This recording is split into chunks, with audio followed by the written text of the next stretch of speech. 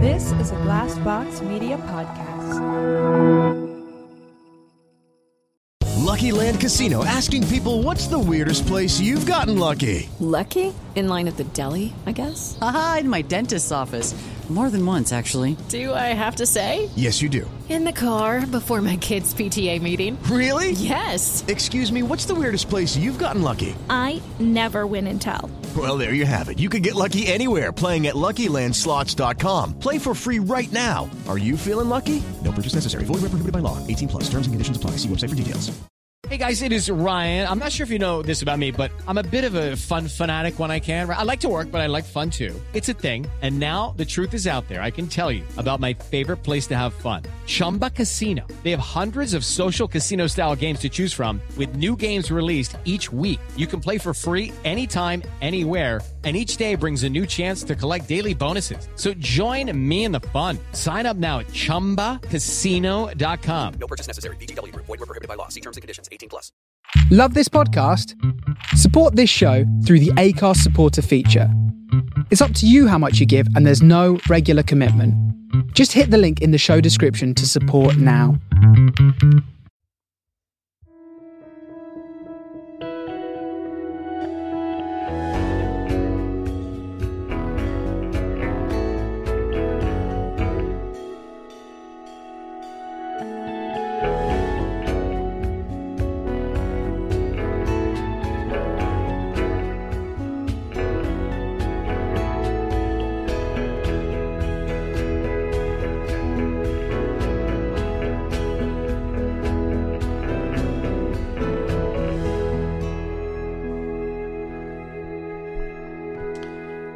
Hello and welcome to the Blank Podcast, the podcast where we delve into those difficult moments with some well-known guests. I'm Giles Paley Phillips, and with me today is James Dore Daly, as he is every week, actually.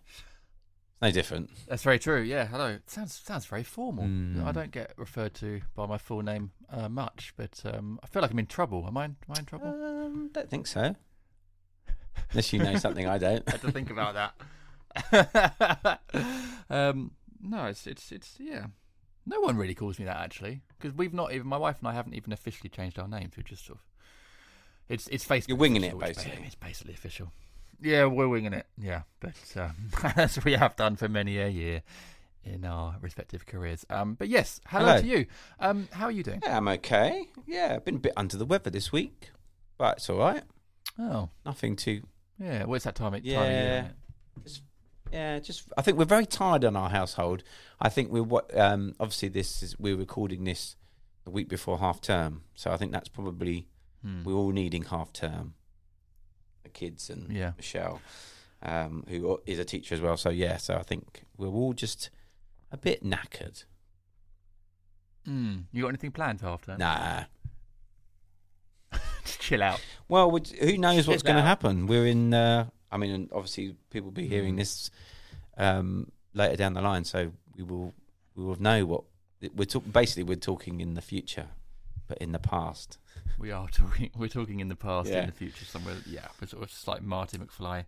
Yeah, doing a podcast. Yeah, who knows what the country will be in by the time this comes out? Tier 1, Tier 2, Tier 3. I hope everyone's doing okay. I'm sure we've got people listening all around the country. I hope wherever you are, if you've gone into stronger tiers or whatever it is, I hope everyone's doing okay, but it's a bit of an uncertain time again, isn't it? Yeah, it is. Yeah, and I think globally, I guess with things like with the election in America and stuff, I think it's all just been a bit of a roller coaster that we're all trying to get off. Well, that will be by the time this pod goes out, that will have been announced as well. So I'd just like to congratulate President Biden on his election victory. God, I hope he wins. Oh, God.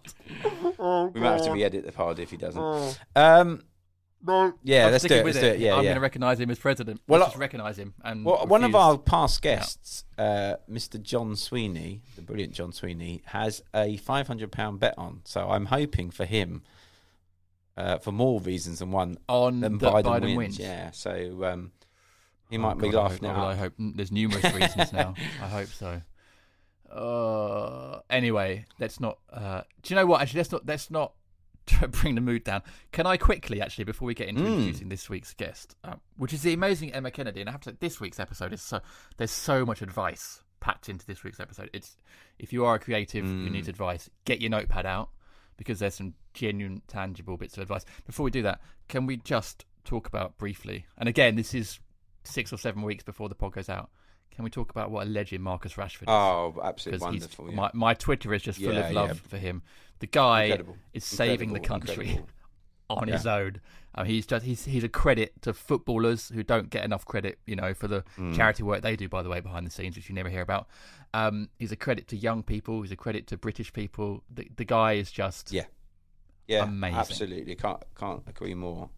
Incredible things that he's been doing, and the campaign to feed kids in poverty, and I just hoping by the time this comes out that the government has done a U-turn on the decisions it's made in recent weeks. So let's hope by the time this comes out that things have changed. But incredible human being, and what a campaigner! I mean, incredible. He speaks. I've seen him on BBC Breakfast a few times. He speaks so humbly and so well, and so he speaks from the heart. You can tell every time. And again, these are not things that people normally credit footballers with doing. They think they're sort of bland. They get trained to be quite bland in post-match interviews. But he really, really talks from experience of having been, in a family where they needed free meals, and he just talks so compassionately. I've just got so much time for him. I just think he's absolutely wonderful. He's already been, given an MBE.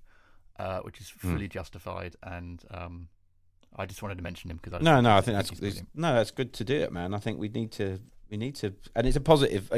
Although there are negative connotations to what he's campaigning about, I think it's positive to see huge role models like Marcus coming out and talking about, social justice and all that kind of stuff. So I think, absolutely, totally agree with you 100%, and it's good to acknowledge what he's done. Yeah, what a role model! What a role model for young people. And speaking of other role models, this week's guest, Emma Kennedy. I mean, talk about someone who is multi-talented. Is an author, an actor, comedian, former lawyer. Lego guru. Lego guru, absolutely. Someone that's just excelled at everything she's turned her hand to.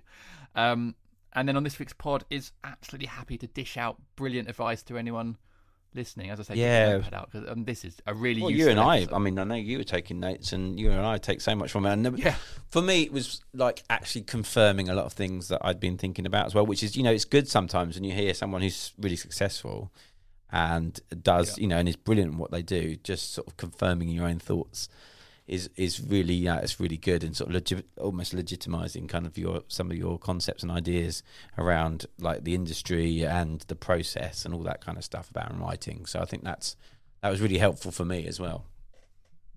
Yeah, absolutely, same. And I hope it is helpful for other people as well. I think it's one of those pods with a lot of takeaways if you are a creative person looking to get into creativity or progress or whatever. I would get your notepad out and take notes, because this is a really, really useful episode. I've got a tweet I'd like to read out. Yeah, it's from Nicola Richardson. She says, I don't have much time to listen to podcasts, but I try to listen while I'm preparing lunch. Blank Pod is like having friends round, only smarter and funnier than in real life. That's a lovely review. Really nice. It's nice that we can keep you company while you're preparing the lunch, Nicola. I hope you're having a nice Sunday lunch with your family, or just a nice evening meal, whatever it might be. That's really lovely, and thank you for getting in touch.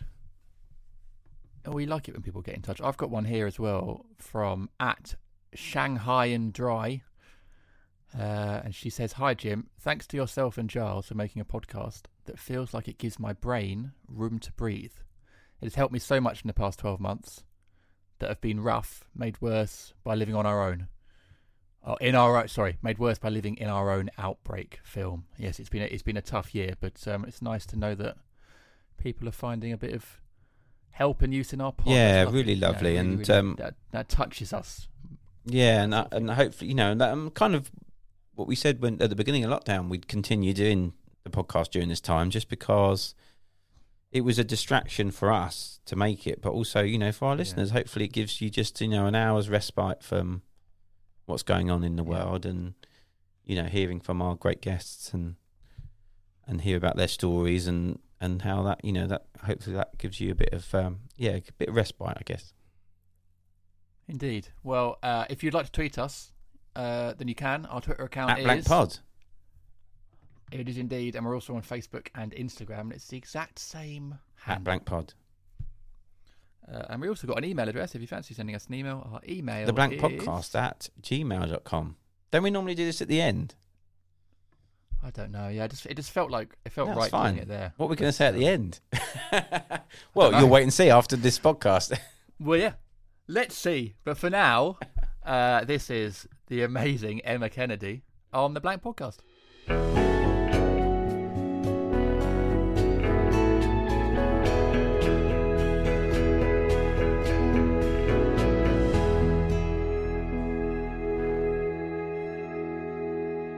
I'd like to start by saying how fetching your hat is. It's a good hat, isn't it? I just like to wear this hat. I've actually just been out in my Lego shed doing the Knoll and the Pearson for today's build. And I had my hat on out in the Lego shed, and it's just a simple matter of I haven't taken it off. Once my hat is on, it kind of stays on. I love a hat during the autumn and winter months. Me too. I used to have the exact same. Well. Yeah, always. What would we call this hat? Is that a deerstalker hat? Or... Yeah. It's a deerstalker hat, yeah. I had one that I bought from Brixton Market when I was 25, 26. And it remained on my head. Many a hot summer's day as well. It was just very comfy, so I totally get that. It's long gone. Like my Lego, it's long gone. I'm very much in the camp of I will not accept a cap because it doesn't deal with ears. No, you're. Yeah, I mean, it's true. And I'm hesitating because I'm noticing you have got a cap on, Giles, today. You are wearing one. What's on it, please? Oh, it's not very. Do you know Hot what? This tuna. is. Sorry, hot tuna. Is that some sort of dirty bar for fish lovers? What? I wish it was. No, I think I was having a bit of a bad hair day. And I was in London about to meet someone important, and not that important that I couldn't wear a hat, but important enough that I didn't want to have bad hair. And I went into the nearest sports shop and bought the cheapest cap, and this was it, hot tuna. So that is a purchase from today, or no, from a previous day when you were meeting an important person. Yeah, not today's important person, but I do put it on now when I'm talking to I was about to say that important means people. that by virtue of that, Emma and I are quite important people in your life. Oh, of course. Well, I mean, that goes without saying. Now, that's an interesting thing, isn't it? What do we wear when we go and meet important people? Not caps, normally, I don't think. I have a lucky blue coat. Oh, okay. That I always wear when I'm going to meet somebody who might be about to give me a job. A smart coat, so like a... It's sort of... It's a sort of a casual cotton / linen-y jacket, but it's a lovely colour, and it just says, "Hello, I can do things." It says I'm capable, but in a nice way. I'm not going to be an arsehole about this. I'm someone you can work with. That's what the coat says. Yeah, I'm reliable. Yes, and sensitive, and I hit deadlines. That's what that coat says. I need a coat like that. I don't have one like that.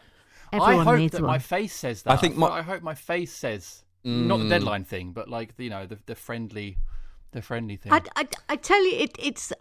I'm trying to think of a male equivalent, and you know those sort of jackets that David Nichols always wears. Oh yeah, that is slightly reminiscent of a really good history teacher. Yeah. Yes, it's that jacket. It's the one with the deep pockets. It's a soft. Yeah. It's got a softness to it. It's not a suit.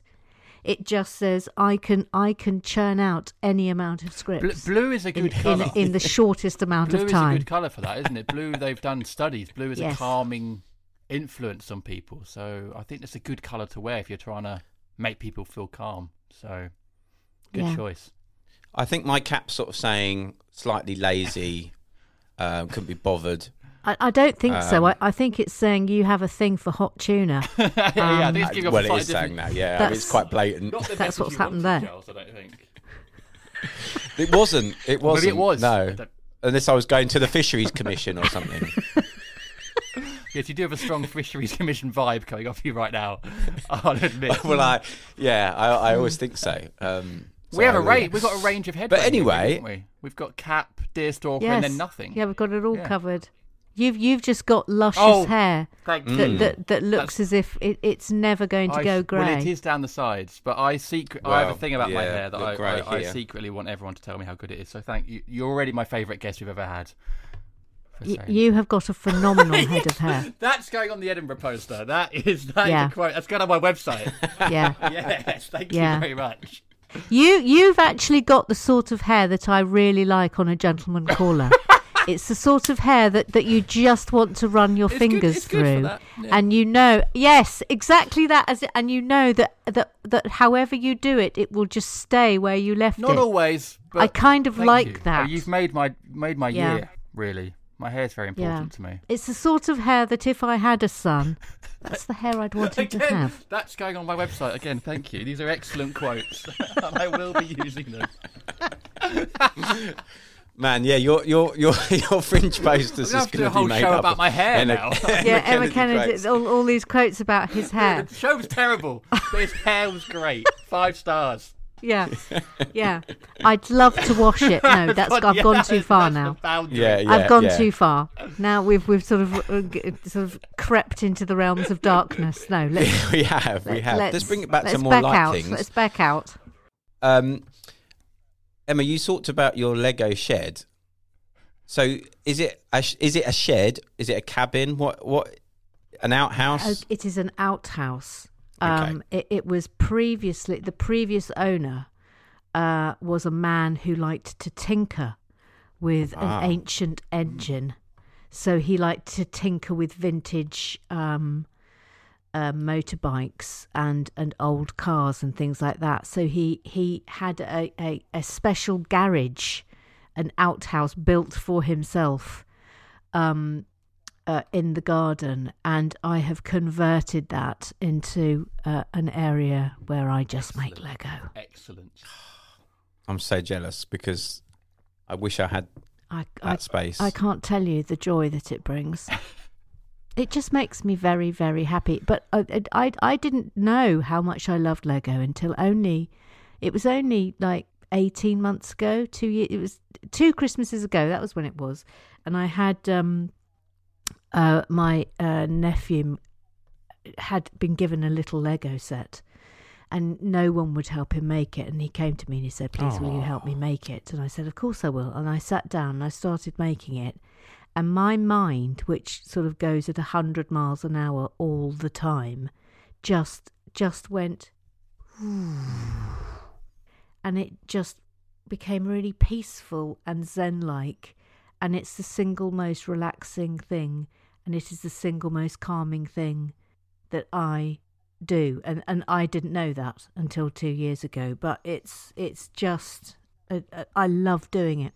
Love it. Yeah. Oh, I'm totally on board with this. I mean, I guess because my 2 boys started getting sets and similar. I think they wanted, it was that. I think to start with, it was that sort of parallel play. Doing it alongside them. And then I became slightly more obsessed with it than them, and now I have more sets than them.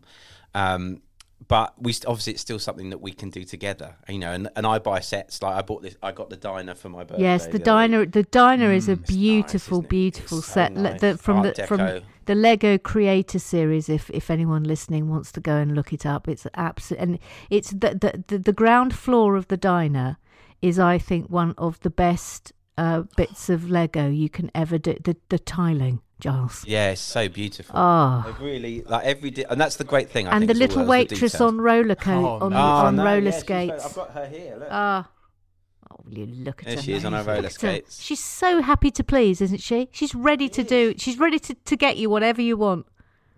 I've got her outside because she's gone. She's made the effort to go out to serve the people outside. I don't know if I agree with that, Giles. I think she's thinking COVID, safe. So she's gone out. They've forgotten their masks basically. So she's gone out to.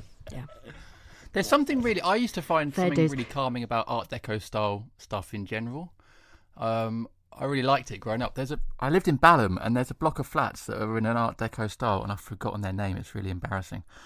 Just off the Balham High Road, and I always wanted to live there because there's something really beautiful about the Art Deco design. I think it's the curved shapes. You're right. There is something very sort of pleasing and aesthetic about Art Deco. What's your favourite set that you've ever built, Giles? Oh, that's tricky. I do love the fishing shop. I have to say that was fun. The fishing shack is excellent because it's like, I think if you like tiles, yes, it's unbelievable. It's unbelievable. Have you done Ninjago City? No, you've got that one, haven't you? Oh, Giles, it's unbeaten. It is. Is it? Is that the best? It has the greatest. It's got an awful lot of details, isn't it? It has the greatest moving part that I have ever experienced. Okay. In a Lego set thus far. I think I've seen Jang Bricks. Do you know that there's a YouTuber, Jang Bricks? Yes. Loves the reviews. The kids are obsessed with watching his reviews. Yes, but I think he's done it. The moving part, it has a crab oven that cooks the crab. Wow. Oh, do they turn then? Yes. Like a spit roast kind of thing. It cooks the crab. It's so clever. I'm very jealous that you've got it. And I haven't. I think honestly, if Christmas is coming, Giles, just ask anyone to get you the Ninjago City set. See, I've got a horrible feeling they might have discontinued that set. Well, I tell you what I do when they've discontinued sets is I go on eBay and I and I get I don't buy the set. I buy the instruction booklet. Yes. And then I use my existing Lego, and then I just buy the special pieces that I can't get that are in the set. But like, for instance, at the moment, simply because I refuse to spend hundreds of pounds on Lego sets that are predominantly grey, I won't do it. I refuse to do it. I am currently making the Liza Minnelli Falcon. Yes. Lovely. So it's basically the gay Falcon, and it's going to be entirely in red and gold. Amazing. Yeah, and how far into it are you? I'm about a quarter of the way through. That's right. But it's looking good. It's looking good so far, and I also have made the Death Spa. Okay, I knew you'd done an alternative Spa. Death Star. Yeah, the Death Spa, which has got a Botox area. It's got a creche. It's got a disco. It's got a band room. It's got it's got a stag do going on in the bar area, and an HR department upstairs. Gotta have that. It's, you know what, I have loved exploring and doing my own kind of takes on stuff as well. I really enjoy just kind of making. I mean, I've done a few like TV and film parodies with Lego, and I really enjoy doing that kind of stuff. I think you get a bit of creativeness into it. But I love seeing your sets, and I have watched some of your YouTube as well. It is, and you've got a very relaxing voice as well, I have to say. It's very nice listening, and I totally agree with the relaxation thing. For me, it's totally that. I just able to switch off the sort of, as creatives, we have these sort of busy brains, and we desperately need to give ourselves that downtime, don't we? Yeah, 100%. Is there a Lego podcast out there? Because if not, I feel like we may have just created one and filled a niche. I don't know if there's a Lego podcast. There's lots of Lego YouTube channels of people who've been going for years and years and years and years and years. But I think I'm the only person who does builds in real time. Most, I think you might be right, yeah. All the big ones, they do speed builds, and then it's sort of very nerdy discussions of minifigs and this and that. But my one, Relax with Bricks, we literally just do one bag a day, and it's all done in real time. And that's what I like about it. And it's all just about slow building and just being just relaxing. Oh. Yeah. And enjoying It's like it. mindfulness. Yeah, it is. Yeah. Yeah. Now, you didn't start off as a Lego guru. No. What a start to an interview. No one's ever said that before. Groundbreaking. No, I did not start out in life as a Lego guru, but Lego guru is something I'm now going to run with. I didn't choose the Yeah, Lego definitely. life. You can put the that Lego on your life fringe chose poster. me. But I know you did acting. You did a lot of acting. Was acting something you did from a young age? No, the acting thing was an entire accident. Was it? Oh, yes. Okay. It sort of. I mean, I did comedy at university. But when I left university, it didn't even occur to me that I could have a creative career. But I think that was because I'd come from a very working class background, and it had been quite the struggle to get to university, and there was nothing in my experience other than, and now you go and get a proper job. So it still astonishes me that it genuinely didn't even occur to me when I left university that pursuing a creative career was something that I not only could do but should be doing. So this is how the story goes, Giles. So I was a lawyer, and I had started going to a club called the Double Six, which was this amazing, weird, niche little place that was in a sort of a basement off Rathbone Place in Soho. And you would book a table and you'd go there, and a waiter would come to your table, but he wouldn't be bringing you the menu that had food on it. The menu had board games on it, and you would order a board game, and then you'd play it, and then you could order another board game and play that. It was absolutely wonderful. I couldn't have loved it more. And it was run by a guy called Steve First, and he was F-U-R-S-T. he was. Yeah, F-U-R-S-T. Yeah, Steve First. Yeah, well, there you go. Small world. So he and I got on. He and I got on very well. And he was about to start a club called the Regency Rooms, which was, and this was sort of in the mid 90s when everything sort of kitsch and those old sort of 60s cabaret clubs that everyone, remember Mike Flowers Pops and all that was happening. And he was setting up this club called the Regency Rooms. It was basically a tongue-in-cheek parody of a cabaret club. And he said, "Do you want to come and do something on it?" And at this point, I hadn't performed in 7 odd years or whatever, not since I'd been at university. But I just thought, oh, why the hell not? And the first thing I started doing was a character called the Bearded Lady, I was chained. I wore a bicycle helmet and very thick googly glasses that I couldn't see out of properly, and a ginger beard and a rain mac, and I was chained to a pole for the entire 3 hours of the show. And Wow. I was only released once during the show to dance to the theme tune of Hawaii Five-0. Anyway, this proved very popular. I know it sort of seemed weird, but it proved very popular. And the club itself sort of became very sort of underground culty with celebrities. And so we would often be doing the show and literally it was like the royal, it was like an audience with the amount of celebrities that would be in the audience. Anyway, Melon Sue, a young double act, started coming, and they and we got on really, really well. And they were about to start a new show called Light Lunch. Wow! And they said, "Do you want to come and write for it?" So that was sort of my first proper job, really.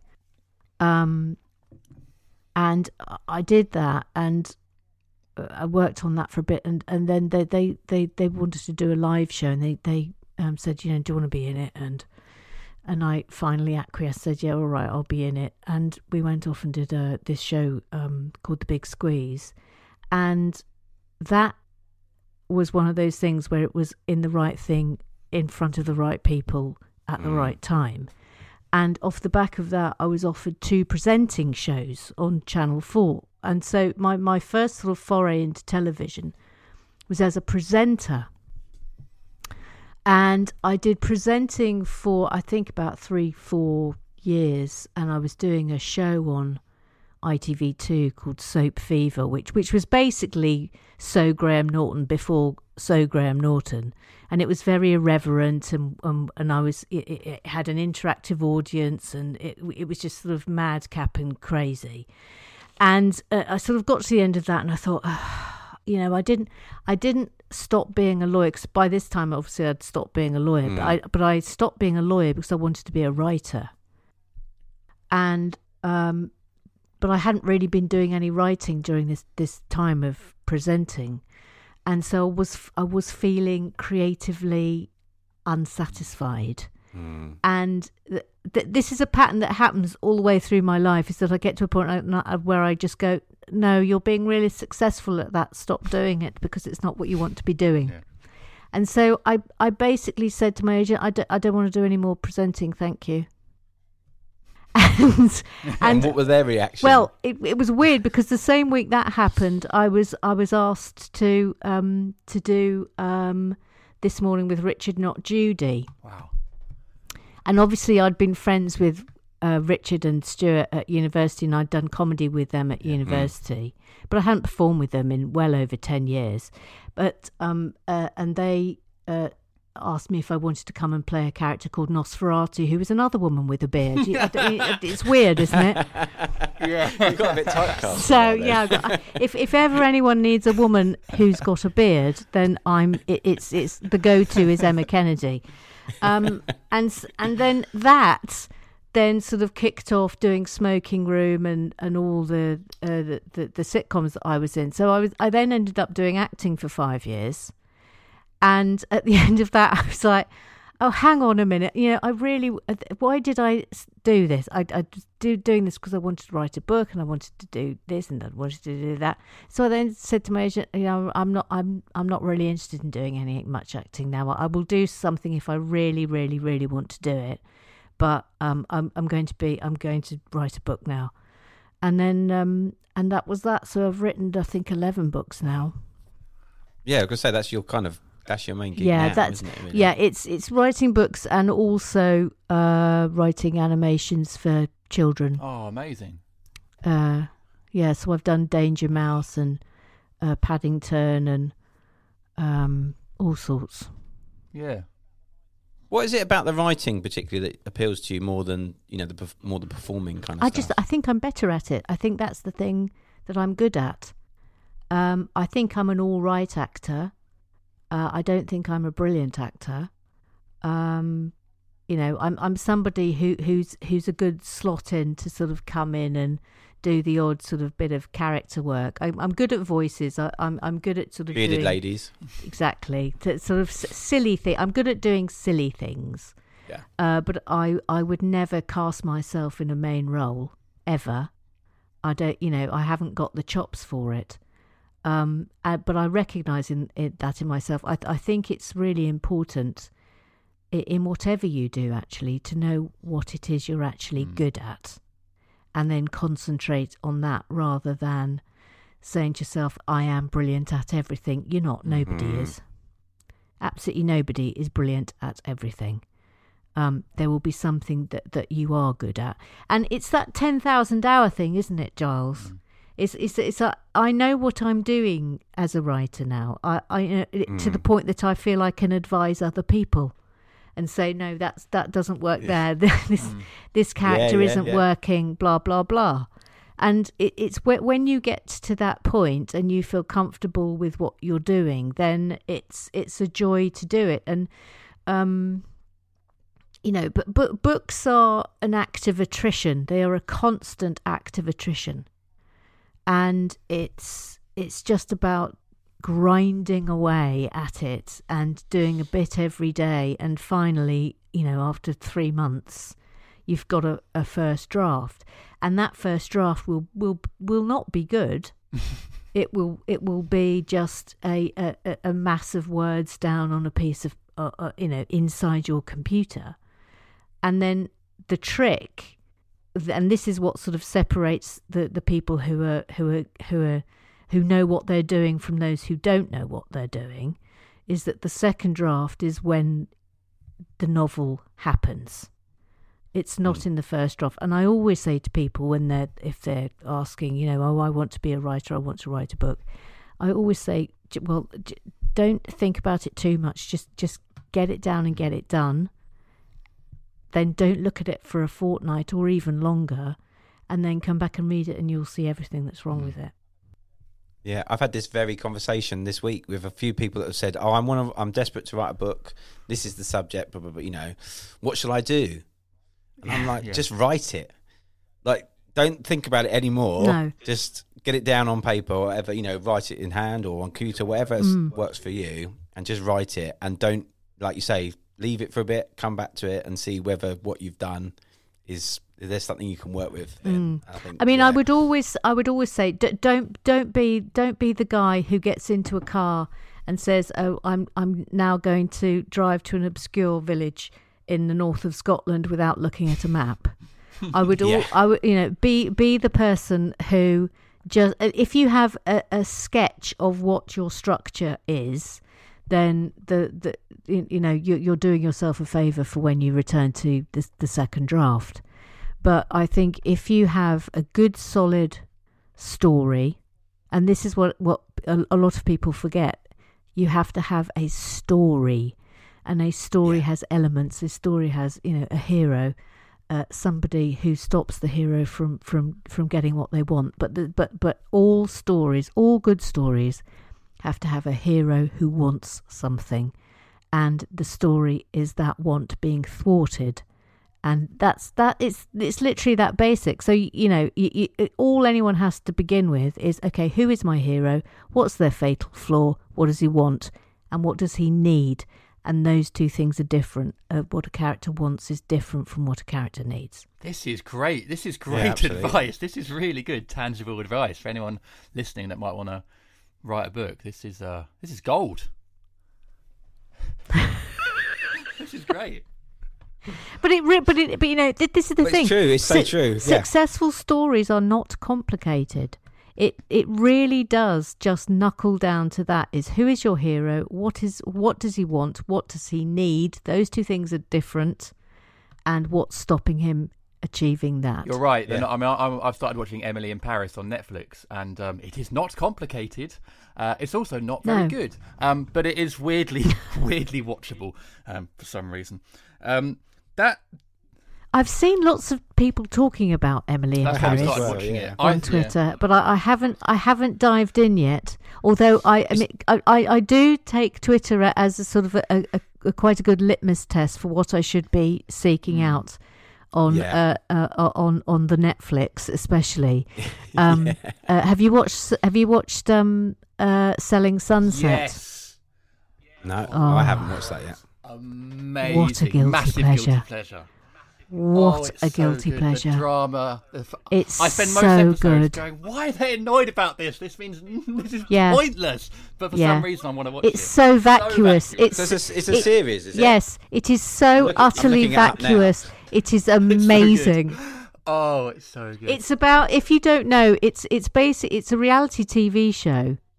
And it's about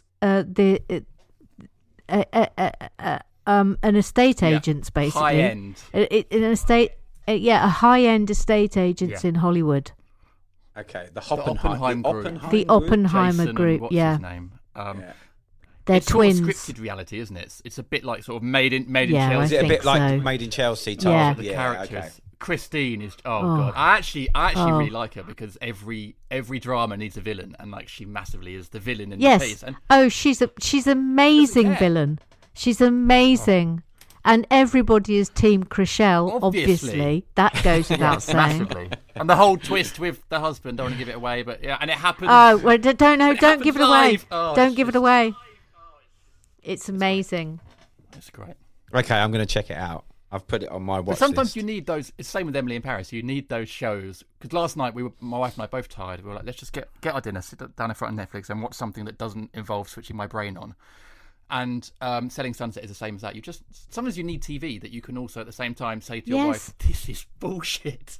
This is pointless." But I don't know. Sometimes you just need that not taxing TV, and there's a lot of it around. Oh, I completely agree. Have you? I tell you what I've been watching that is really super relaxing.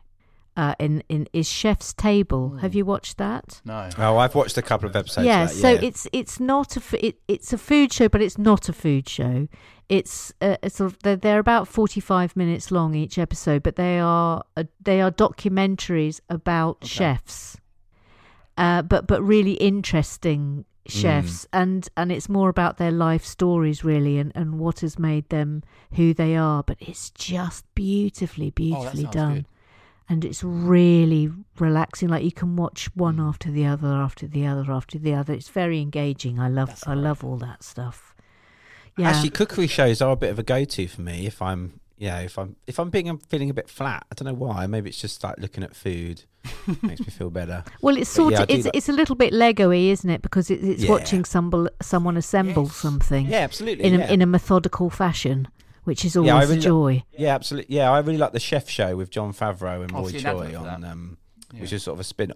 That's on Netflix. It's a sort of spin-off from the film that they did together, and that's very cool. It's just kind of it's almost like there's a mentor kind of buddy kind of thing going on with the two of them, and one's like has been classically trained but makes really kind of cool and modern sort of cuisine, and then his filmmaker who's obviously into cooking, and then working together and stuff. And it's really, I don't know, there's something like it's like being with your mates, and they're like kind of cooking, and they're not making refined food. No, it's like just nice food. Just making nice food. One of the conversations I've been having again and again and again with people, because obviously, during the pandemic, you've forgotten what your friends even look like. But every single conversation that I've had with pals on Zoom or distancing or whatever has begun with, and this is across the board, has begun with someone saying, "What have you watched on Netflix that's been good?" Like, it's like everyone's trying to make sure that they've ticked off all the good things that they've been to watch. Like Ozark, that was brilliant. I did Breaking Bad age when it came out. And then I thought, is it a similar kind of thing? But people say Ozark is better. It's brilliant. Okay. That's one I've got to tick off the list. It's really, really good. I would definitely recommend that. Big Little Lies, that was something. Yeah, I watched Big Little. Yeah, that was excellent. And I liked. We watched The Sinner. Oh, I haven't seen that one. Oh, that's on with Bill Pullman. That's on Netflix. Yeah, okay. There's 3 seasons. But I also love things like Tiger King. Yes, I'm halfway through. That was incredible. Have you seen Don't Fuck with Cats? Oh, I saw the first 2 episodes. Yes. Bloody hell. Yeah. That was that. It was horrendous. I was watching it late at night, and it was so horrendous. It was a bit much, actually. Yeah. Yeah. Don't watch it late at night. Don't watch it late at night. Watch it in the morning. But I love all things like that. There was I think you can only see it on YouTube. But have you seen The Staircase? Yes. That was, and there's one, and I can't remember what it was called, about the really rich guy who was accused of murdering someone. Oh, what's it called? Oh, this is going to really annoy me. Someone mentioned that in one of my WhatsApp. He's like a New York really, really wealthy guy who stood trial for murdering somebody, and he got off. Anyway, I probably have seen it, actually. Whatever that is, which I'm sure anyone listening, this is maddening for you because I can't remember. Yeah, they're all shouting. Yeah, they're all shouting it, but also it's got the greatest end line of any documentary series I've ever seen. That's now making it worse for anyone listening that I can't actually remember what it was called. It's called The Something, and I've got a feeling the second word began with a C. Someone Google it, please. The Something Case. Someone Google it, please. Jim's on it, I think. So that before the end of the show, we can work out what it's called. I am a big fan of true crime stuff, I have to say. I am kind of sort of weirdly fascinated by true crime and true crime podcasts as well I listen to.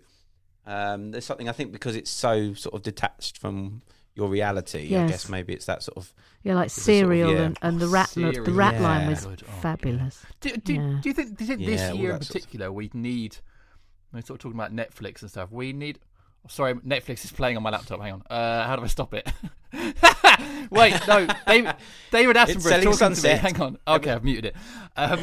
How do we... Do you think this year more than ever we need these shows, particularly the easy watching ones, just because this year has been so tough for everyone that we do need just to blank it out and switch off? And Yes, 100%.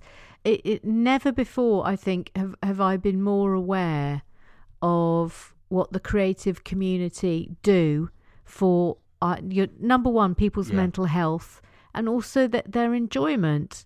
And I think this is part of why it's just been so sort of baffling and upsetting and frightening that the government have been prepared to let an industry that pumps £120 billion into the economy go to the wall.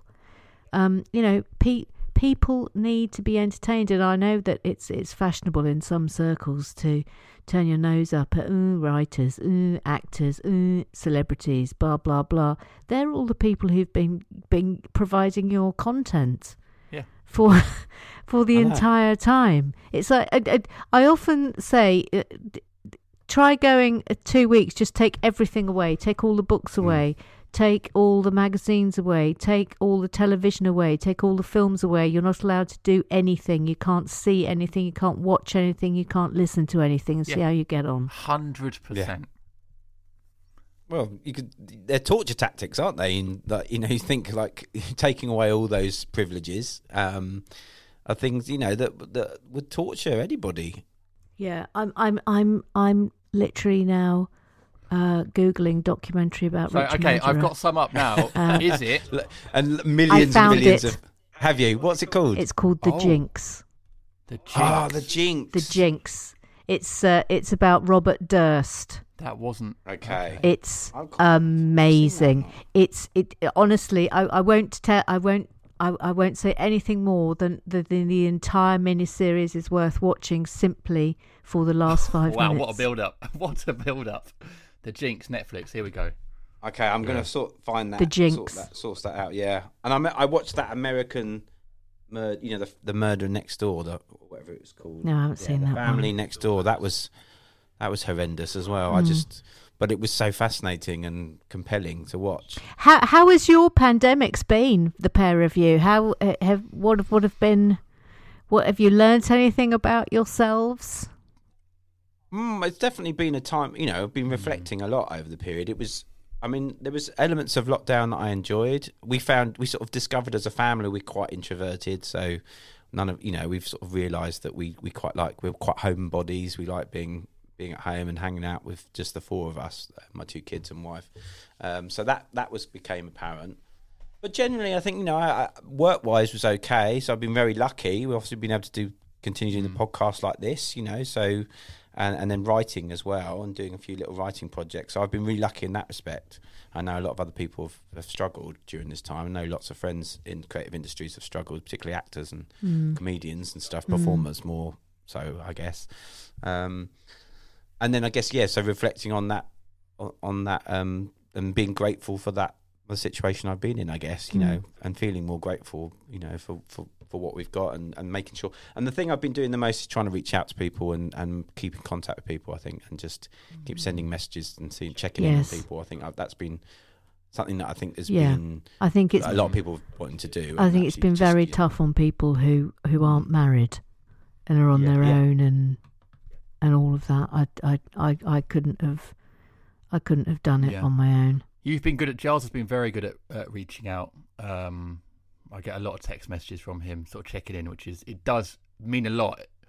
Too many. He's on mute now, so it's fine. But there's definitely something to be said for that. And I think, Giles touched on it there, gratitude. We've tried to just spend our year being grateful for what we do have. We're we're lucky we got a house for the garden, for example, and that during the summer that made a huge difference. And we got a 1-year-old daughter, so being able to play with her in the garden was just like a game changer. And work hasn't been amazing, but there's been bits and bobs. So again, being grateful for what I have had, and it's really, I think, changed my mindset to be less. As a creative, it's very easy to get frustrated. I'm not getting this job. I'm not getting this job. Why am I not progressing? But actually take a step back and be like, okay, I've done this little thing. I've done this little thing. I'm trying my hardest and I'm doing okay. And I'm hoping that's a mindset I'll take forward into future years, which I think actually in terms of mental health is a healthier way to be as a performer. Yeah. And I think it's also been, and I think this is a good challenge, that we have to work out different ways of doing things. And it's interesting. Some of the early adopters, I've got friends of mine who are stand-up comedians who were early adopters of Patreon, for example. And they've been fine during pandemic because they've just upped what they do online. And that's working for them. And that's a sign of a really good way of adapting. But these things all take time, and it's like all things. But I'm a firm believer of if you build it, they will come. Yeah, I totally agree. But I always try and think a year ahead. So because you will all know how slow things move in terms of if you want to try and get something commissioned, you have to have about 10 things bubbling under to try and get one thing away. And also think, so I think to myself, well, okay, I've got work that I can be doing up till this point, but I need to start thinking now about the 3 months ahead when I won't have. So who do I need to hustle now in order to try and set something up down then? So that's one thing I'm very, very good at, is sitting and working out what I need to be doing well in advance of needing to be doing it. Okay, you're quite strategic about that. Well, yeah, because I'm a small business. And this is how everyone who is creative should think of themselves. You are a self-employed business, and if you were a shop, well, maybe not at the moment, but if you were a shop, you wouldn't be shut 5 days a week, and you wouldn't only be open for 2 hours. So I'm very structured in terms of how I approach the working week. So I will work from 9 until 6 every day, Monday to Friday, but I will always have weekends off because I think that's important. But that's how I don't think of myself as sort of a creative lying on a chaise longue with a wet towel on my forehead, waiting for inspiration to come. It's a job. And I think if you get into that mindset, then it helps you get where you need to be. Let's put it that way, especially if you're a writer. Well, it also... Oh, sorry. Do you think it also gives you something to look forward to, I think. Like, it's important as a creative to feel like you've got... I hate the idea of having... who's it came on? Maddie Arnholt came on and said she... empty diary-itis or empty diary syndrome. I hate that idea of having nothing to look forward to. But if you're creating stuff yourself and planning 6 months down the line, a year down the line, or whatever, it's nice to feel like, well, I've still got that to come, or I've got that to work on. Because I think worst thing for a creative is feeling like you've got nothing to do.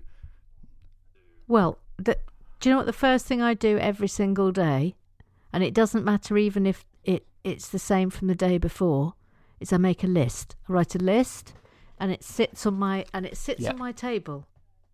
So, there it is. So today's list is reading, because I'm researching what I hope will be another novel. I'm writing a novel, so I will write some of that today. I've said yes to providing a recipe for a charity book, so I've got to sort that out. And other things. So but I think it's just really important, because there's nothing We're not on there. Than crossing. Yes, you're on there, but I haven't crossed you off yet because we're not finished.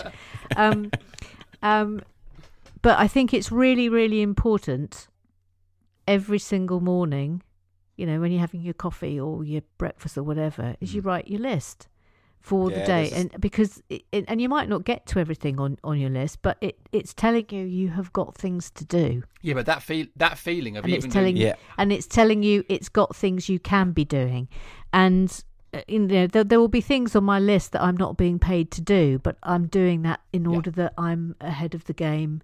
But how good is that feeling of ticking something off or going through it? It's like a little hit of dopamine. Yeah, psychologically, it's really important. It's really important. You have to say to yourself, this is a job and I have tasks to do. Do you think in some ways that comes out of the fact that you being a lawyer, you were doing a regular job, so you're kind of used to regular hours, and actually you've put some of that into your job now? Yes, I mean, I'm often asked whether it was a complete waste of time being a lawyer. But it sort of wasn't, because but I've always had an incredible work ethic. I will say that was instilled in me by my mother, come hell or high water. I was very much brought up to believe that nothing was ever going to be given to me, and anything that I achieved, I had to achieve it myself. And I think that's a good attitude to have. Nothing is going to be given to you, unless you're very, very, very, very, very, very lucky. Absolutely nothing. So everything that you are the master of your own destiny, and you are the person who can make things happen. And it doesn't matter if it takes you 5 years. I'm thinking now in terms of novels. There'll be people who are listening to this who haven't had a book published but would love to have a book published. You just have to keep going. And if your first novel you can't get it away, look at it again. What's wrong with it? Why isn't it getting away? Because there will be something wrong with it. Maybe it's not, it needs to be better written. Maybe there's a problem with the story that you're telling. Maybe the characters that you have chosen don't work. Maybe your dialogue is a bit clunky. Go back and look at it, because there will be things you can fix. Or it's just not something that's going to work at the moment, in which case just stick it in a drawer and write a new one. And because I'm always a great believer in nothing is ever wasted. Nothing is ever wasted. The first book I ever wrote, actually, was the book that turned out to be I Left My Tent in San Francisco. But the first time I wrote it, it was rubbish. It was absolutely rubbish. And it got sent out to people and nobody wanted it, quite rightly, because it was rubbish. So I just stuck it away and I didn't think about it for another 10 years. And then I got it right with Tent, the Bucket and Me, and my writing had improved and I was just better at it and I was better at structure and all of those things. And I went back and I found it and got it out and looked at it and read it, and it was absolutely useless. But I could immediately see where all the problems were. So I fixed them, and then that book happened. So it's, nothing is ever, ever, ever wasted. There are ideas for TV shows that have been in development that I've done that haven't got away. They've been 3 years in development and then they don't happen. And one of those I'm currently now turning into a novel. So, I think it's just par for the course. You have to accept especially when you're a writer, that vast amounts of what you produce will never see the light of day. But you have to work at, that there can be characters you can take from something that you've written that you could put in something else. There will be situations you can take that haven't worked with those characters that you can shift for something else. There's always an element of recycling that can go on. So everything is worthwhile. Yeah, it's editing, isn't it?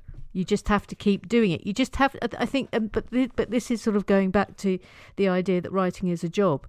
If you are trying to write something every day, Monday to Friday, you will have a backlog of things and ideas that it might be 10 years in the future until you sort of get to use them in a successful way. But that's all fine. That's all good. The important thing is to create. Absolutely. I think that persistence is so key. I remember when I started out in comedy, I worked out really early on, I'm never going to be huge, but I can be a gigging comedian or wherever it leads me, if I'm persistent. And I just decided I'm just going to be persistent and keep going, whether that ends up being sketch comedy or writing for someone or acting or whatever. Turns out I'm not great at acting, so that didn't happen. But I'm just going to be persistent and see where it goes. And I've seen so many of my peers fall by the wayside and give up. And I've seen so many from when I started be brilliant. Someone... You need to remember, anybody who can earn a living doing anything creative is successful. Yeah, absolutely. It's really important to say that. You know, a minuscule amount of people are famous, and trust me, I know famous people. You wouldn't want to be famous. It is. Yes, you're rich and you eat lovely. You know, that's nice. That's an uptick. Everything else associated with fame is awful. I think that where anybody remotely sensible wants to pitch themselves is just under the recognition line. Seriously, is just under. I agree. It's just, you just want to operate on that level where, you know, there will be about, you know, a couple of hundred people who really like you and will support everything that you do. And then, you know, it doesn't matter about the rest. I think as long as you've got enough to pay your bills and have a bit of fun and just have a nice life, then you are succeeding. Whatever if you are is creative. below Z-list celebrity is where I aim for. I don't know what happens then if it goes into numbers or sort of characters, but I aim for. Well, that. there's that. I don't know who said it, but someone came up with it, and I think it's true. Is that if you've got 1,000 people who really like what you do, then you can make a living. Yeah. Certainly now, like you know, talking about Patreon earlier and stuff like that. I think audiences who are really keen to support their creators. There's a really good musical called, I think it's called Title of Show. I think I've mentioned this before on the podcast. And there's a song in it. I can't remember if this is the actual title of the song, but one of the lyrics is, "I'd rather be 9 people's favourite thing than 100 people's 9th favourite thing." And I remember seeing that at Edinburgh back in 2015 or something, and that's always stuck with me. Always stuck with me. If you've got those 9 people, because in the song goes 9 people, then become 18 people, become whatever. But you'd rather have a small band of really loyal people loving what you do rather than trying to please. You're never going to please everyone. And I just think, you're never going to please. I mean, that's the other thing is you anything that you create, you're creating it for yourself. And you can only write, especially when you're a writer. I'm only talking about writing here, but you can only write what you believe in and what you enjoy. And the when you put it out into the world, it's not about making everybody else like it. You are just asking people to go on a journey with you, and some people will happily want to go on it, and some people will then want to go on another journey with you, and some people will never want to go anywhere near you or get in your car ever again, and that's absolutely fine. You know, people's writing is not for everybody. Yeah. You know, I could name some very successful writers who I can't bear writing. I can't bear their writing, and I won't, and I don't read what they put out. But that's fine.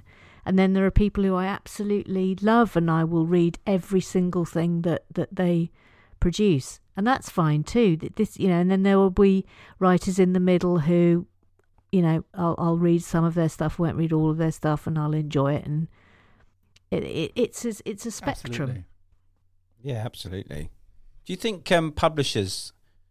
I mean, we see often now that, you know, they do kind of. I mean, it's hard for publishers. I get it, but often will go for, you know, big celebrities to do books and stuff over, and, you know, obviously pay huge advances to these people they're sort of overlooking much more talented writers in the process. Well, I mean, there is an argument, isn't there, that in publishing, the big money goes to either big celebrity name authors who, and we'll whisper this softly, who sometimes might not have even written the book. Yes. And debut authors. And the problem for a lot of people is the people in the middle, the middle ranking authors who are good at what they do and are reliable, and they can do a book a year if needs be, but they won't sell enormous amounts of books, and they won't be on the bestsellers list, but they will be sort of a solid backbone for a publisher. And you might sell through, but you won't sell vast amounts of copy. That is the problem area, I think, for publishers. It's the same. It's the same in comedy. I know loads of gigging comedians on the circuit who are absolutely brilliant, but they'll never be on TV. They'll never get their own show, but they, for a promoter, absolutely reliable. They'll turn up and they'll play your gig and they'll headline it and they'll be brilliant.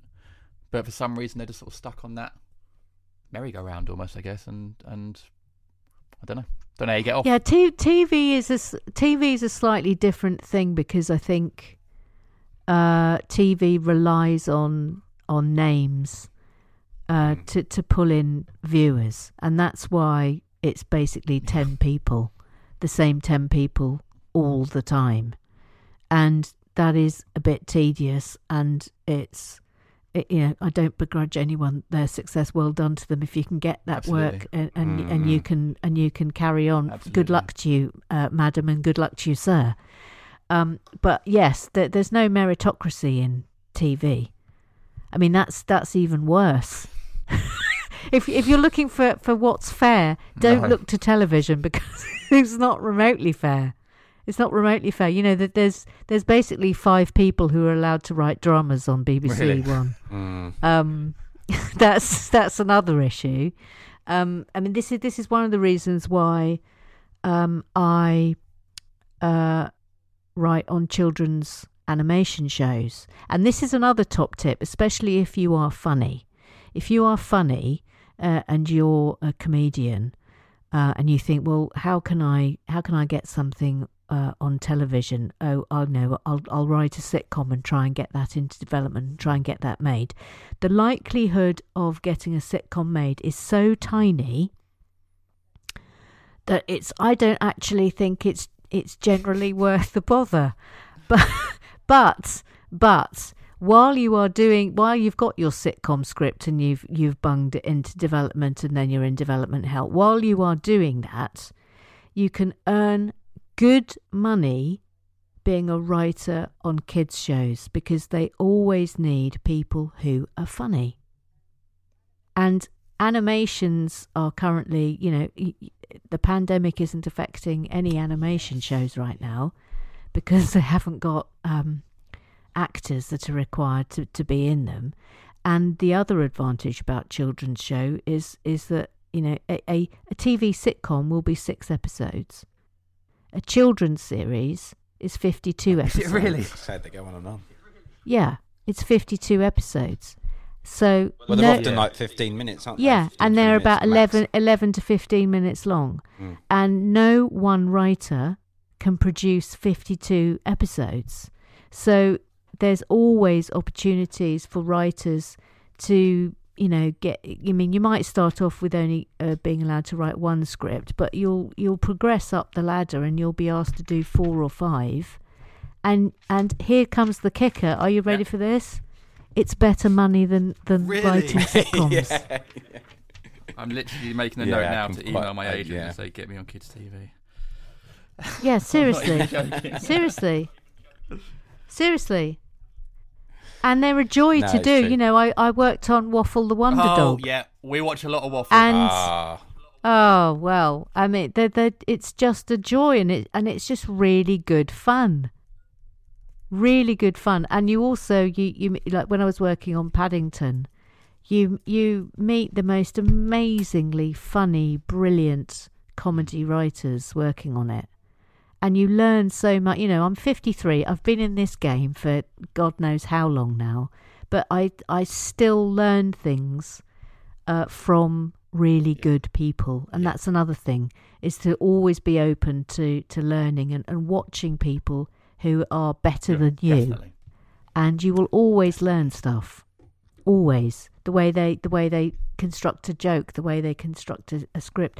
You're always learning because each show has a different energy to it, and each show has sort of a different structure and what is needed from it, and you learn every time you do it. You think, okay, well, that's different from that. Look how different Paddington is from Danger Mouse, for example, or from Waffle the Wonder Dog, and it's just a really good way of earning a living if you can't get a sitcom. This is brilliant advice. This is absolutely amazing advice that I'm genuinely going to turn into action as soon as we finish recording this episode.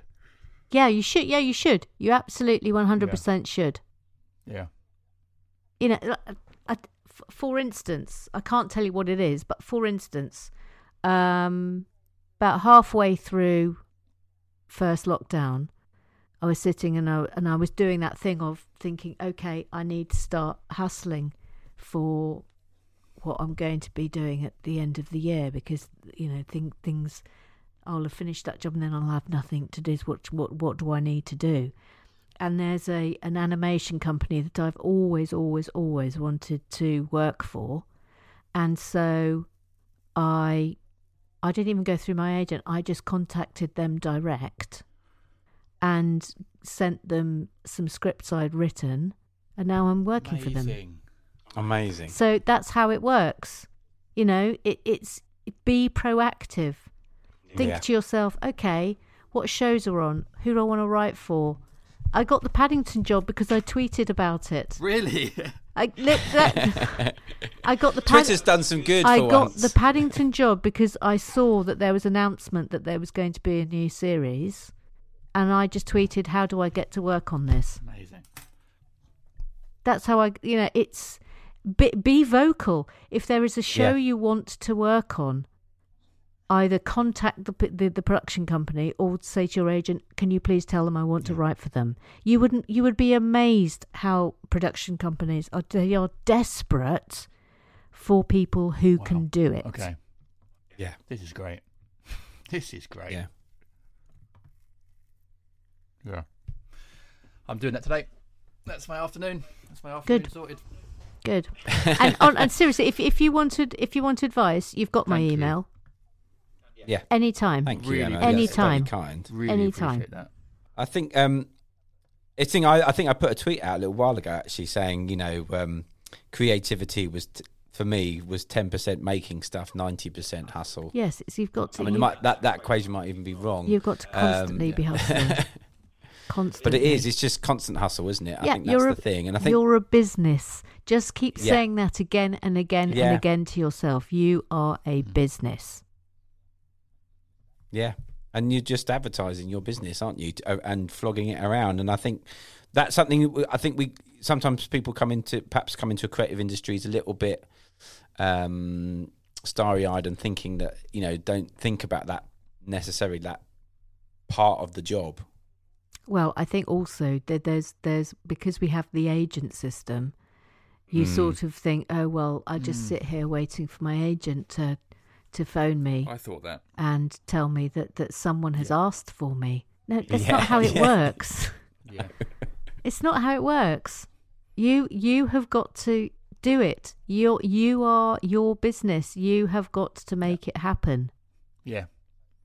Oh, I totally agree. Yeah, I mean, yes. I mean, I've got a lovely agent, but yeah, I think I often, you know, will pick up leads myself and then sort of then send them her way. So I think it's And the other thing as well is again, if you're someone who can write books but can't get a new one commissioned because you're caught in that, you know, the catch-22 of, oh, I'm not a bestseller, but I'm also not a debut author.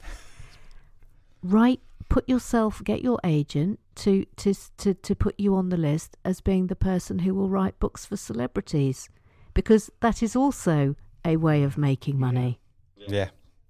Because there are lots and lots and lots of books that are not written by the person whose name is on the cover, and you get paid to do that. I'm not going to put you on the spot. Is that something you would consider doing? Excellent. Okay. Excellent. That is good advice. I would say this is our best episode for tangible advice for creatives. This has been really, really helpful. I hope people listening are making notes as well, because yeah, this is genuinely really helpful. I just think it's really important that people sitting at home who want to be writers and are feeling, despairing, do not worry. We all despair because we're not in a and I'm putting this in inverted commas, proper job. We are all self-employed people who have to make our business work, and sometimes that can feel really super overwhelming. But it's always good to have a plan, and it's good to have lists, and it's good to have a plan, and you need to think about, okay, what can I do that earns me money? And there are ways of doing it, and there are plenty of ways of doing it. You just have to get your foot in the door and have access to it and be methodical about it. But it can be done. There are people out there that want to give you money for your creativity. It's just finding them. Set up a Patreon. Think, okay, what can I do that will make my Patreon be something that people want to subscribe to, and it'll be really slow, but don't despair. It's just about building it up and keeping it going. Yeah. And it just always operate on the basis of if you build it, they will come. There's a brilliant quote, and I might be misquoting and I'm paraphrasing it slightly, but was one of the people that helped develop one of the first computers, and they sort of said about his success, and he said, if you've got a good idea, you've got to shove it down people's throats.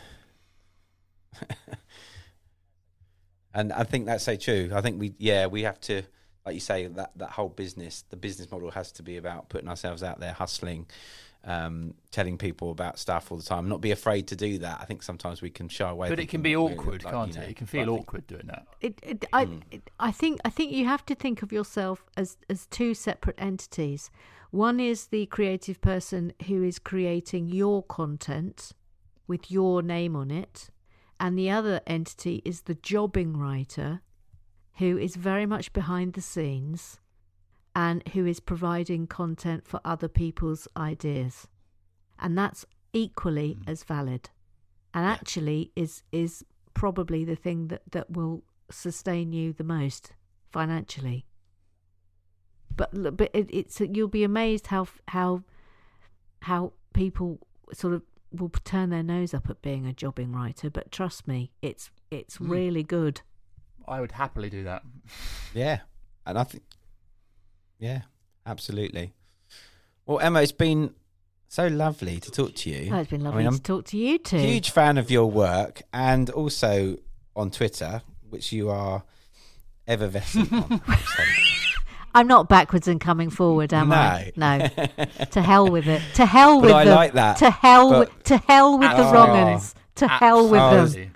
There's so many wrong uns, though. There's so many wrong uns, and they need to be called out. I was going to ask you just then, actually, when you were talking about jobbing writer, if you did the government's retrain survey to see what you came out as. Oh, yes.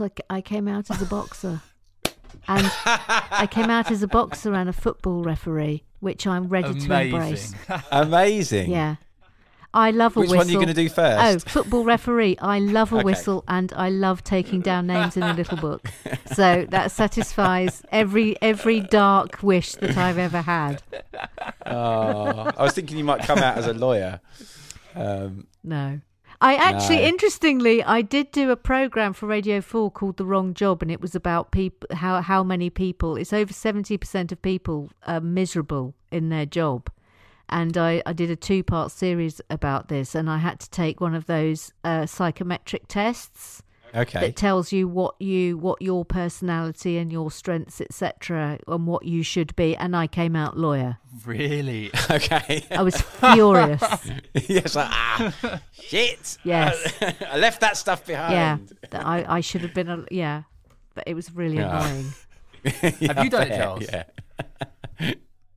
I haven't done it. No. I was worried it would come out as like I don't know. Maybe I should. I'm not sure. My wife and I are going through applying we're remortgaging, so I'm sorry, I don't want to do it in case it ruins anything with that. But once that's all settled, I might do it. I don't know. What, they're going to harvest your data? I get worried sometimes that, like, oh, no, sorry, you should.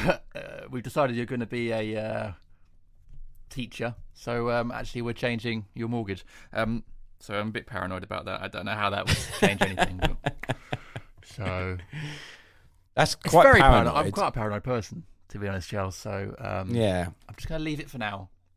I'm not saying that you shouldn't be paranoid, because the shit show that we've got going on. We've just waited so long Western for world, this, like house stuff. You're every right to be paranoid. Get it done, and then I'll do. Yeah. Then I'll take the survey. Then you can take the survey afterwards. I mean, football referee is a great one. I have refereed once before my old Sunday team, and it's very difficult. It is. Turns out it's not a popular position to be on the pitch. Oh, I would embrace it. I would embrace that movement, the shooing shooing them away, shooing them away, and not listening to their wibbles. Mike Dean? And I would very much enjoy doing the cards.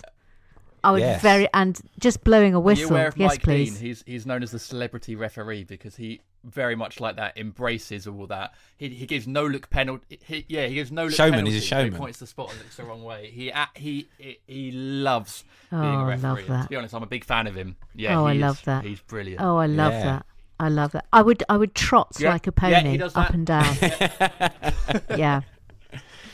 Yeah, I think we do need more flamboyant referees. Celebrity refs. Yeah. So wait for I think we're I'd love it. Premier League. I'd absolutely love it. Oh, well, Emma, no, it has been an absolute treat to talk to you.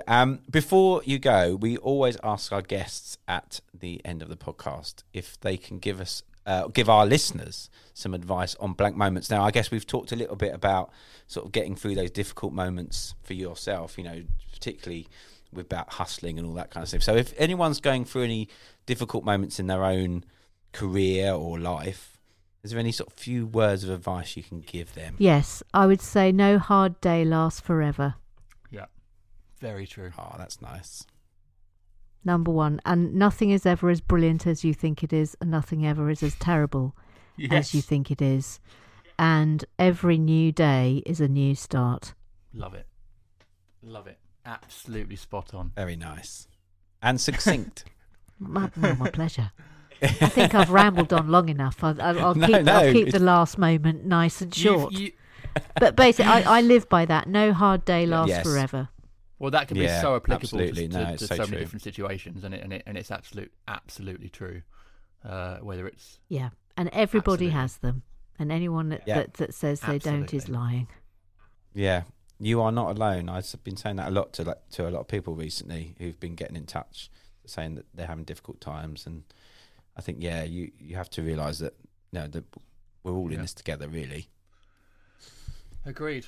Yeah. Well, before we go, I wanted to ask you if you can remember what that set was that started your Lego fascination.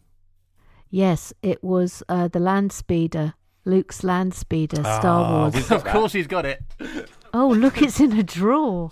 Oh, look at wow. that. Oh, it's in the Star Wars drawer. Now, I wasn't expecting that, Giles, that you were going to pull out completed pieces from those drawers. I thought there were some and some. Okay, so there are other ones that have got like this box. There's a box of just stuff.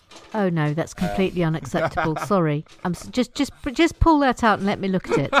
Well, no, I want the Lego doctor. Let me inspect your box of Lego. Okay. No. I know. I'm like Marie Kondo, but for Lego.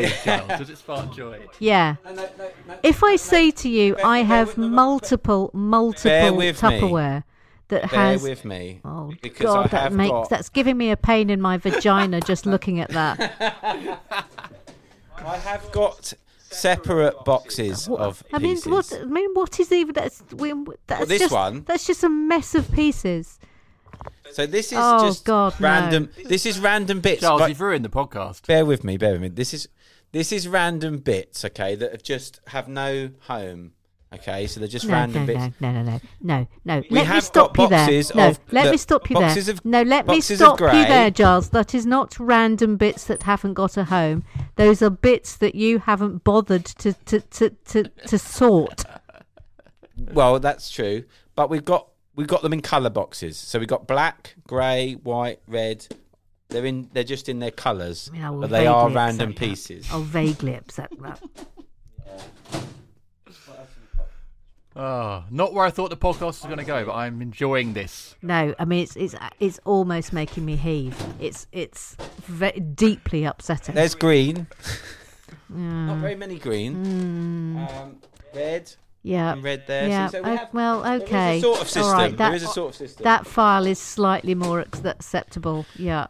But I will caveat that we have got 2 boys who are not good at keeping the Lego in any sort of order. I do understand that. I can't be fully to be blamed. In the Lego shed, if I just say to you, I have hundreds of little pots, and every single pot has just one type of Lego piece in it, and and on the front of each pot there is either a picture of that piece, so I know immediately where to go to get it, or there is a label. Imagine that. Yeah. So my wife got one of those Dymo label makers. Yes.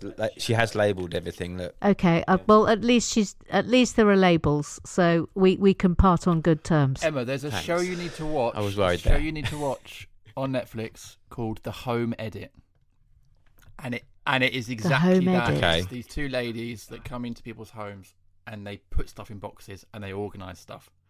And as you're talking about your shed there, I was just imagining this show, because that's exactly what I would do. I would have multiple boxes with signs on. That calms me, thinking of all that organised. So yeah, in fact, if you can get a taste of my boxes, because there are some in Vision when I'm in the wide shot on Relax with Bricks. So if looking at little Tupperware boxes with labels on makes you feel happy, then come join me on Relax with Bricks. What a link! What a plug! Brilliant plug at the end there. Excellent. Well, thank you, Emma.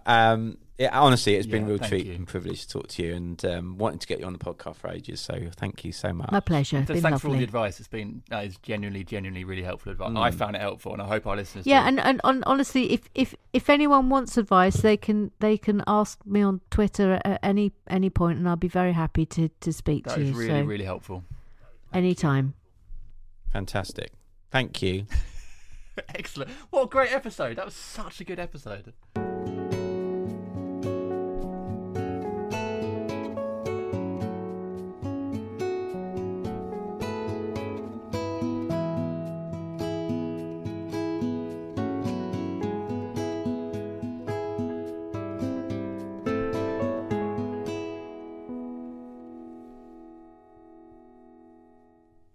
Well, there you go.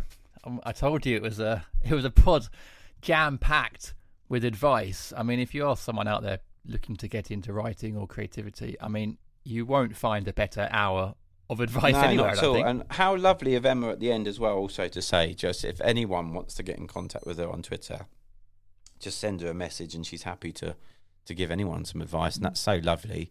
I get off, I mean, it's interesting from a writing point of view, because I get a lot of people messaging me as well. On Twitter, like get DMs and stuff from people asking how to sort of get started, or they've written something and where to go next. And it's always lovely to pass on that knowledge, or or a few words of advice to people, because I think when I first started, I have to admit I couldn't find anyone who would give me any advice. So I always feel like actually now it's really nice to be able to pass on that stuff to people, because I think maybe because I was saying why I wouldn't have got that. I don't know. It might have been a bit more difficult then. I suppose when I started writing, we didn't have social media, hadn't really kicked in, so there wasn't access necessarily to people that there is now. You can just message people a bit more easily and have access to people a bit more easily. So perhaps that's why. But yeah, I always think that it's nice to be able to pass on that knowledge to people that may be trying to start out, because it's not easy at the beginning of attempting something creative. No, it's not at all. I think it's really nice to be able to pass it on, and then you hope that those people, if they ever get to a position where they can pass on advice, they do the same thing. And I think that's what keeps us going as creatives and as humans, isn't it? I'd like to think so. I know it doesn't always come across that way, but yeah, I think No, but even all the more reason to do it then. Oh, absolutely. Yeah, and that's why, and I think, how nice sometimes, I think, if someone that you really respect or a fan of just comes and gives you a bit of, just even if it's just a few words of advice or encouragement, how much more that means to you, if there's someone that whose work that you admire or whatever. So I think, it's always really special. So I always think that's a nice thing to do to people. When I was a kid, I was really into animation. When I was about 9 or 10 really? or What? 11. What kind? I was stop frame Okay, like animation. Wallace and Gromit type sort of stuff. I was obsessed. Yeah, I was obsessed with Wallace and Gromit, and Aardman Animations. And I wrote to Nick Park, who's the guy who created Aardman Animation. I would have been about was I in primary school or secondary school? I must have been 9 or 10 or 11. And he wrote back, and he sent me a folder full of advice, and we're talking like 20 pages worth of do this, try this, do this, whatever. He'd really put so much effort, and I just remember being so blown away that it would have taken him a couple of hours to get all this information together. And he was so helpful. Of course, I never did animation again after that because I'm an idiot. It turns out it's very hard. It's very time consuming, I think.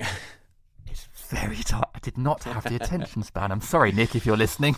But it was just such a lovely gesture, and I've always remembered just that fantastic gesture that he did then. So, but it's not to say that you didn't go into that specific thing. But it's not to say that didn't have an impact on you to just become be more creative and be follow your dreams, as it were. So yeah.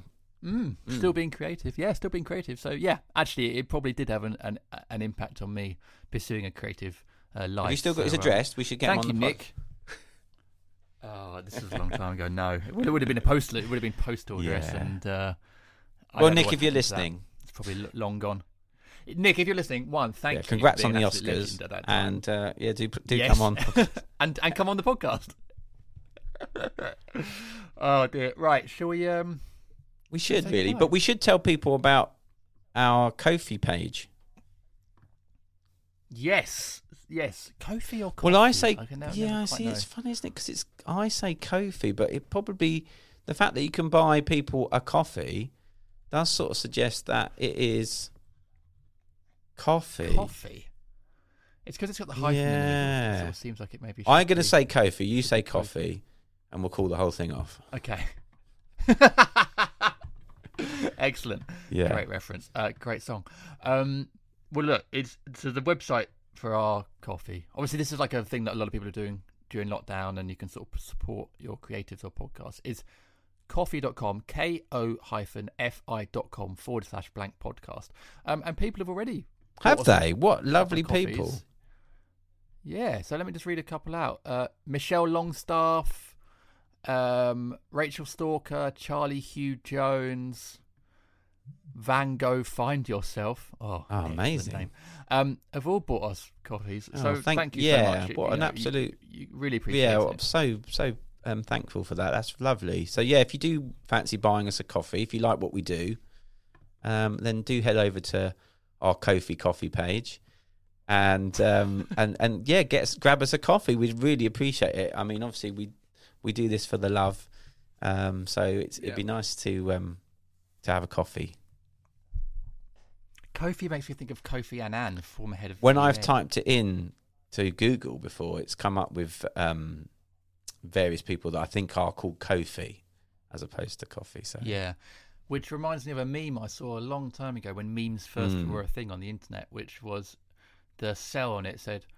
Kofi Annan has bounty placed on his head, and there was a picture of Kofi Annan with a bounty bar on his head. It's a very, very simple joke, but it always made me laugh, and to think about it now still makes me chuckle. So that's my memory of Kofi Annan, an incredibly successful humanitarian who changed the UN for years. But that's imagine a time when we look back and think, God, we used to like memes. Yeah, while the world's burning around us. It'd be like one of those BBC programs, like best of the 20s. Yeah. Best of the 20 teens. Yeah. Well, those, they have these talking heads with like sort of celebrities of the day. Yeah, my favourite meme was the Kofi Annan bounty meme. Mate, really this time we could get signed up for those programs. Yeah. Oh, definitely. definitely. This is what this pod's about. It's just laying laying the foundation for yeah. us to be invited onto that. I'm going to send you the meme, by the way. Thanks very much. Yeah, I'd like to see that. Look forward to that. Right. No one's listening at this point. So if you are, thank you. You're a legend. But yeah. Get us a coffee if you fancy. And obviously tweet us and email us. We'd love to hear from you. Thanks for listening. And we'll see you again next week on the Blank Podcast. Bye.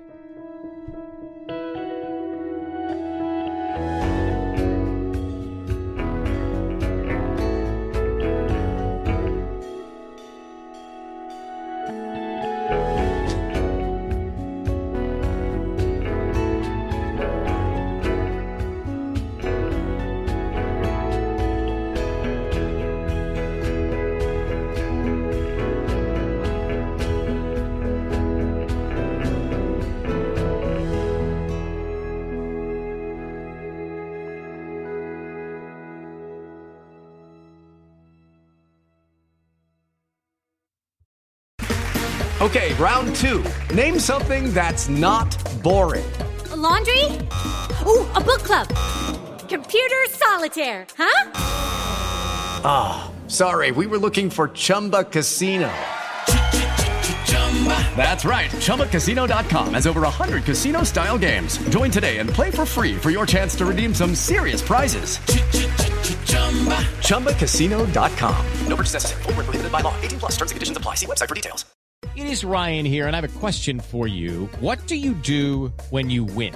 Like, are you a fist pumper, a woohooer, a hand clapper, a high fiver? I kind of like the high five, but if you want to hone in on those winning moves, check out Chumba Casino. At ChumbaCasino.com, choose from hundreds of social casino-style games for your chance to redeem serious cash prizes. There are new game releases weekly, plus free daily bonuses, so don't wait. Start having the most fun ever at ChumbaCasino.com. No purchase necessary. VGW. Void where prohibited by law. See terms and conditions. 18+. This is a Glass Box Media Podcast.